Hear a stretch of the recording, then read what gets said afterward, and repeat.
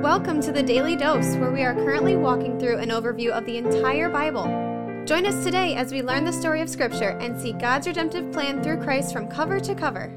Let's listen to Matt Reisetter, Director of Christian Crusaders and the Cedar Falls Bible Conference. Today we're going to be in John chapter 15, verses 5 through 9. This is Jesus continuing to talk about himself being the vine. Before we jump into this text, I want to thank the Family Leader for being our 2023 Daily Dose Devotion sponsor. You can learn more about the Family Leader in the announcements at the end of this devotion, and as always, thank you to the Family Leader for their support. Chapter 15, verse 5. Jesus says, I am the vine, you are the branches. Whoever abides in me and I in him, he it is that bears much fruit. For apart from me, you can do nothing. So what Jesus is communicating by using this illustration can't be misunderstood. It couldn't be more clear. This is a very simple concept. Jesus is the vine, and his disciples, those who have faith in him, those who are saved, that would carry over to any of us who are believers, followers, trusters in Jesus Christ today. We're branches. And if you're a branch who is abiding in Jesus by personal faith in him, then automatically you will bear fruit. And you're not going to bear fruit because you did anything. Actually, a branch's job is very simple. It's not doing a lot. All a branch is a conduit for nutrients to come from the vine out to where the fruit grows. The branch doesn't cause the fruit to grow. The branch doesn't get credit for the fruit growing. The branch simply delivers that which is required for fruit to grow from the vine to where the fruit is. And in case all that stuff isn't self-evident, Jesus makes it clear at the end of that verse, for apart from me, you can do nothing. Now, Jesus isn't suggesting that a person who doesn't abide in him, a person who is apart from him, that person can do nothing. There are people all over the world and have been throughout history who have not abided in Christ, who are apart from Christ, who have done many, many things. Apart from Christ, somebody is able to hit the record button on my podcast equipment right here. Apart from Christ, a person is able to drive a car to Georgia and back. Apart from Christ, a person can start a business and have great success and accumulate a lot of wealth. Apart from Christ, a person can raise children and have meaningful relationships with his family. There are many, many things that somebody apart from Christ is able to do. When Jesus says, apart from me, you can do nothing, he's not talking about that. Jesus is specifically referring to anything of eternal significance. Apart from me, Jesus says, you can do nothing that has any sort of lasting significance. And this is a shocking statement when you really peel it back. Jesus is saying, if you don't abide in me, if you don't trust in me, even if you're a very successful philanthropist who gives millions and millions of dollars to cancer research, it has no eternal significance ultimately. Conversely, if you do abide in me, you will bear fruit. We're talking about fruit that lasts. We're talking about things that are of eternal significance. Let's keep going in verse 6. If anyone does not abide in me, he is thrown away like a branch that withers, and the branches are gathered, thrown into the fire, and burned. You might remember in our previous devotion, verses 1 through 4 of chapter 15, we talked about how there is no way to avoid being cut by the vine dresser. The question is, what kind of cutting is going to be done to you? Are you going to be merely pruned so that you can be more fruitful, which is the kind of cutting that people who trust Christ experience? Or are you going to be totally cut out and removed forever, which is what the vine dresser does to those who are not in Christ? Jesus in verse 6 here is coming back to that theme that was introduced in verses 1 through 4. If you don't abide in me, you're going to be thrown away and burned. Verse 7, Jesus brings a little more clarity to this whole situation. If you abide in me and my words abide in you, ask whatever you wish and it will be done for you. Now this sounds like a blank check. Theologically, you can get in the ditch really fast and in a bad way if you misapply what's happening here. Jesus is not saying, hey, if you're a Christian, you ask me for what you want and you're going to get it. Yes, he does say ask whatever you wish and it will be done for you, but there are some conditions on the front end of that. If you abide in me and my words abide in you. Now here's the deal, folks. The only way to abide in Christ is by faith in him. And it only takes a mustard seed of faith for Jesus to reciprocate that faith by saving us, forgiving us, redeeming us, guaranteeing a place for us in heaven. But that said, we will never in this life perfectly abide in Christ, nor will his words perfectly abide in us. That's just impossible in the human condition. But for those of us who truly know Christ, as time goes on and the Holy Spirit sanctifies us, we abide in him more and more, and his words abide in us more and more. And as that happens, our desires change and our perspective changes, so that when we ask God for whatever we wish, those things we ask for are more and more in line with what he already wants for us. This is the essence of what Jesus is saying when he says, ask whatever you wish and it will be done for you. That's because you've been abiding in me and my words have been abiding in you. And as that process has taken place over years and the Holy Spirit has sanctified you, your wishes will be more in line with God's wishes. And when our wishes are in line with God's wishes for us, we're going to get whatever we wish for. So this is not health and wealth, prosperity gospel nonsense. Finally, verse 8, by this my Father is glorified, that you bear much fruit and so prove to be my disciples. And this highlights a key concept for us to understand, friends. It's not that by bearing fruit we earn the right to become disciples of Jesus. No, we can only become disciples of Jesus by grace alone, through faith alone, in Jesus Christ alone. But once we put our faith in Christ in a genuine way, the Spirit comes into us, the nutrients flow from the vine through our branches, and fruit is born on the other end. That's an automatic consequence for every person who truly believes in Jesus Christ. Everyone who abides in Christ, everyone who is connected to the vine will 100% bear fruit in some way, shape, or form. And when that fruit is born on the other end of the branch, as a result of our being connected to the vine, all it does is prove that we're true disciples. It proves that our faith is real. So the million-dollar question for anybody who thinks of themselves as a Christian today is this: what's the fruit of your relationship with Jesus?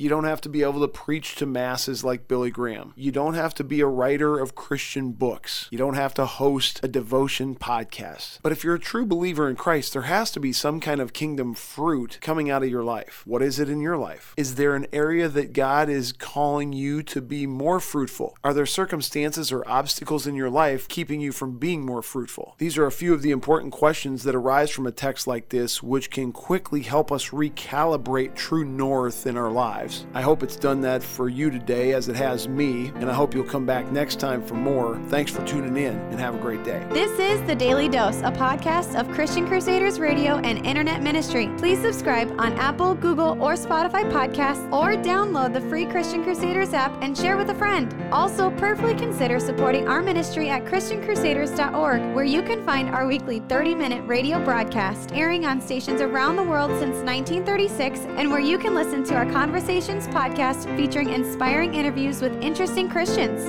Special thanks to our 2022 Daily Dose sponsor, The Family Leader. God designed 3 social institutions: the family, the church, and government. At The Family Leader, they are bringing all 3 together, honoring God and blessing our neighbors. Learn how and join them at thefamilyleader.com. We also want to highlight another special ministry partner, the Cedar Falls Bible Conference. Check out conference videos and schedule of events online at cedarfallsbibleconference.com, and mark your calendars for Saturday, July 29th through Saturday, August 5th, 2023 for the 102nd Annual Cedar Falls Bible Conference. Thank you for listening, and may God richly bless you.